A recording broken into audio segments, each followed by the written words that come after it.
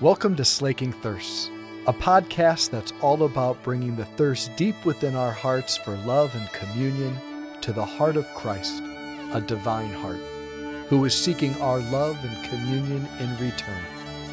The hope is that the two thirsts would meet and both thirsts would be slaked.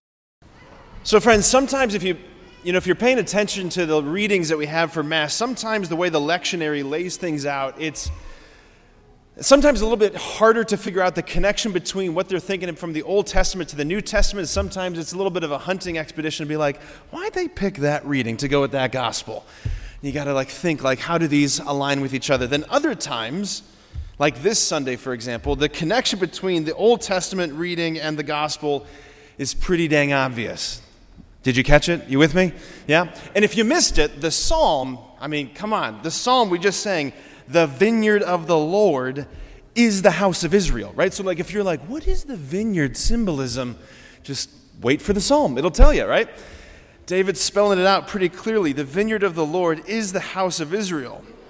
Sometimes the Lord's parables, sometimes his parables are about unpacking or shining a light on a particular dimension of the kingdom or a dimension of his identity, right?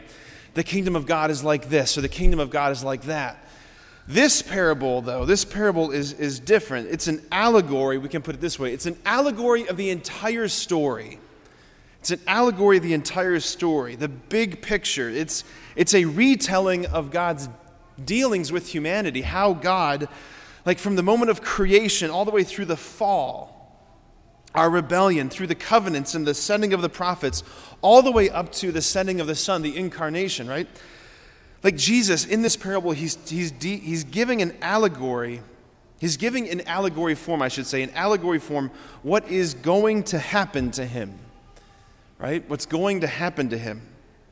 Recall, right, who was he addressing this parable to? This is not an inside crowd parable. This is to the chief priests and the elders of the people. To the chief priests and the elders of the people. Who are the ones who are going to condemn the Son and throw him out of the city, outside of the city walls, and have him killed? The chief priests, the elders of the people, right, in collusion with the Romans. Fast forward to Good Friday. What was the thing that for them was the condemning accusation? What was it that got them so riled up? It was the fact that Jesus, the Son, claimed to be the Son, right? He claimed to be the divine Son of Man. That's why they tear their garments and say, what further need of testimony have we, right? It was his claim to be the Son. One of the first things that I find so astounding about this parable, about this story, is Jesus, right, standing right in front of them, in front of the chief priests, the elders, the leaders of the people, standing right in front of them, is love himself, love incarnate, standing right in front of them, face to face, beauty himself, goodness himself. And they're blind. They're utterly blinded by their self-conceit, blinded by their self-sufficiency, blinded by their vision of of auto-salvation, that we save ourselves by being strict adherence to the law. We don't need deep inner transformation. We just need to behave well. They're so blinded by pride that they cannot even see standing in front of them is not someone who's just simply good at loving or someone who's good at this or good at that. It's love himself, goodness himself, and they're blind to it. People can look, people can look goodness in the face and truth and beauty and just not want him. These are the same people who will say to Pilate, we don't want that one. We want Barabbas. Fulton Sheen, he said one of the saddest words that will ever be spoken about humanity in the beginning of John's Gospel, that Jesus came to his own, but his own did not accept him. His own did not receive him. That there was no room for him in the inn. That's just the sad, tragic story of just humanity. The second thing that really stood out to me as I was praying through this weekend, the thing that it just my heart was just undone by this detail from the gospel, This little detail that Matthew gives at the start of this gospel, where Jesus says, before he launches into the parable, he says, "Hear another parable. Hear another parable." Like, to the people whose hearts are so hardened, standing right in front of him, in the face of the ones who are literally hatching plots to have him arrested and put to death, the ones who are so deeply and fundamentally rejecting him, Jesus, who is the love of the Father. It's like he's reaching into the quiver to pull out another arrow, to aim at their hearts, to try and strike the target. He's trying again and again to have something land for them. Like, okay, hear another parable. Maybe this one will work. Like, there's this endless creativity that comes bubbling up out of the heart of Jesus. He's trying to break their walls down. He's trying to wake them up, to get them to hear him, to get them to see. Like, I'm reminded of Luke chapter 15, right? Luke chapter 15, which is, it might be my favorite section of all of the Gospels, of all of Scripture. But Luke 15, we heard Jesus give 3 parables in fast succession, right? The parable of the lost sheep and the lost coin and the prodigal son. The lost sheep, the lost coin, and the prodigal son. And in each of those parables, what's so astounding is this sort of active, dynamic, hunting, searching, restlessness that you find in the shepherd looking for the sheep, that you find in the woman searching for the coin, that you find in this father looking for his son, right? The shepherd who leaves the 99 in the wilderness to go find the one lost sheep. He's looking for the one lost. And think about, like, he's willing to risk his own life. He goes out into the wilderness, risking danger, cold, all of these things to find the lost sheep, the energy he's putting into this. Or think of this woman, how Jesus says she lights the lamp. She's turning over the house, sweeping the house to try and find this one lost coin. Or the father of the story of the prodigal son, who every single morning arises to stand out on the balcony of his house, to look out in the horizon, to see if his son is cresting the hill, to come home. And then when he sees him, he tears off, right, energetically, running to his son, embracing his son, kissing his son, sandals on the feet, robe on the back, ring on the finger, slaughtering the fattened calf. And Jesus, just like that, is saying right here to these chief priests, the elders, hear another parable. Like, he's actively pursuing them. And look, when I say them, I'm talking about us. I'm talking about you. I'm talking about me. This is not a parable about, like, oh, those idiot chief priests and elders who just were so rejecting Jesus. No, this is the living word that's alive and effective, and this is being spoken to you and me. He's talking to you. He's talking to me. Like, there are in your heart and my heart, there are chief priests and elders who preside in our hearts, who want to keep him at a distance, who want to keep him out. There's parts of your heart, and there's parts of my heart, there's parts of our lives that do not wish to submit to the lordship of Jesus Christ.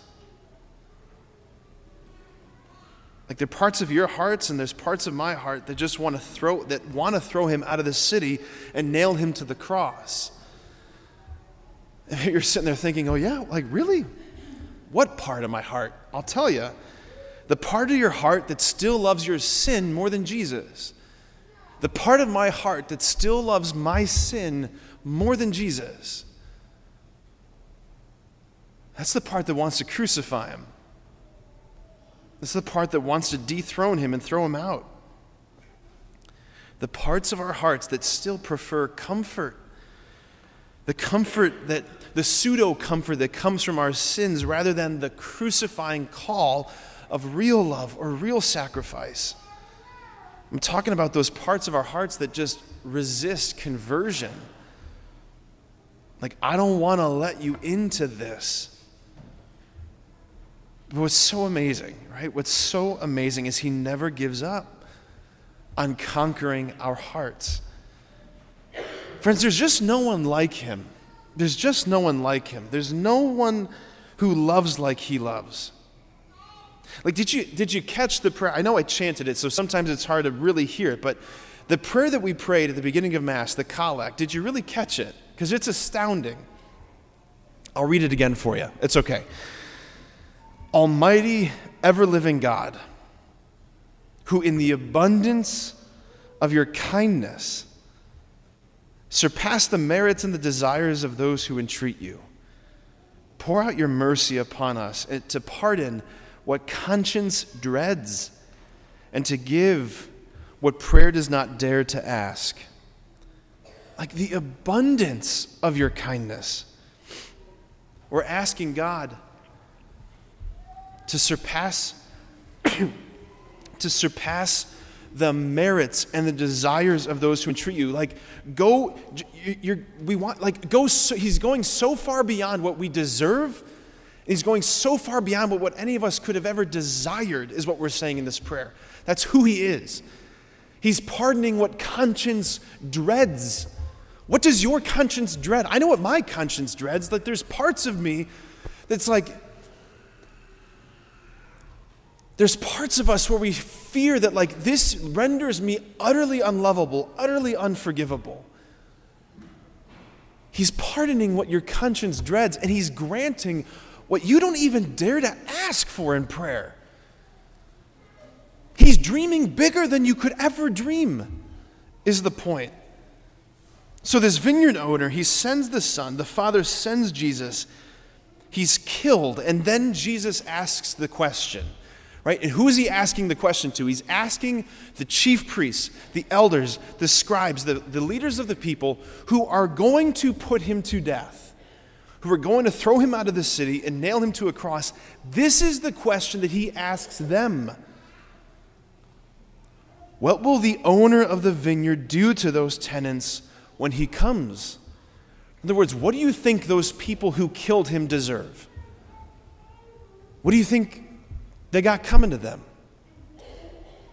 They answered, not Jesus, they answered, surely he will put those wretched men to a wretched death. And does that not seem like justice? Does that not seem logical? Like, well, of course, like, they killed them brutally. They killed the son to try and claim his inheritance. They're usurpers. Of course he would put them to death. That's not what Jesus says. He looks at them like his heart breaking. Have you not read the stone that the builders rejected? It has become the cornerstone. Like, don't you know the story?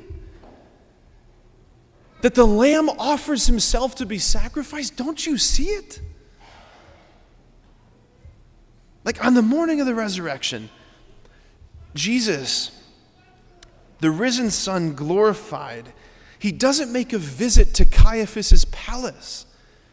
He doesn't make a visit to Pilate's palace or Annas' palace to render retribution and condemnation. No, he steps into the upper room with total composure and he says, Shalom, peace. Friends, I just want to share this, that what the Father put on my heart to communicate this weekend is this, that you and I, we cannot comprehend this love. We can catch glimpses of it and have like the tiniest of tastes of it. Like we can see a few threads of this masterpiece of the tapestry. But to comprehend this love? No. Like not even close.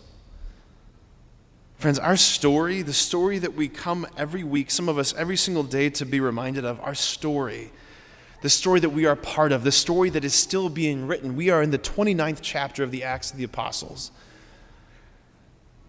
This story, it is the strangest, most beautiful, most shocking story ever told, the most shocking story ever believed by the vast majority of people, taken seriously by people.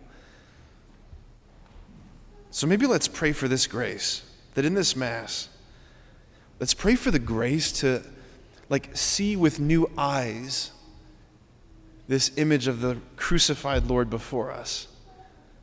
Because unfurled on the cross is the unrelenting, unimaginable beauty of the love of God, a love that is like madness and folly. It's a love that bankrupted heaven to buy your heart. Let's just pray for that grace. Amen.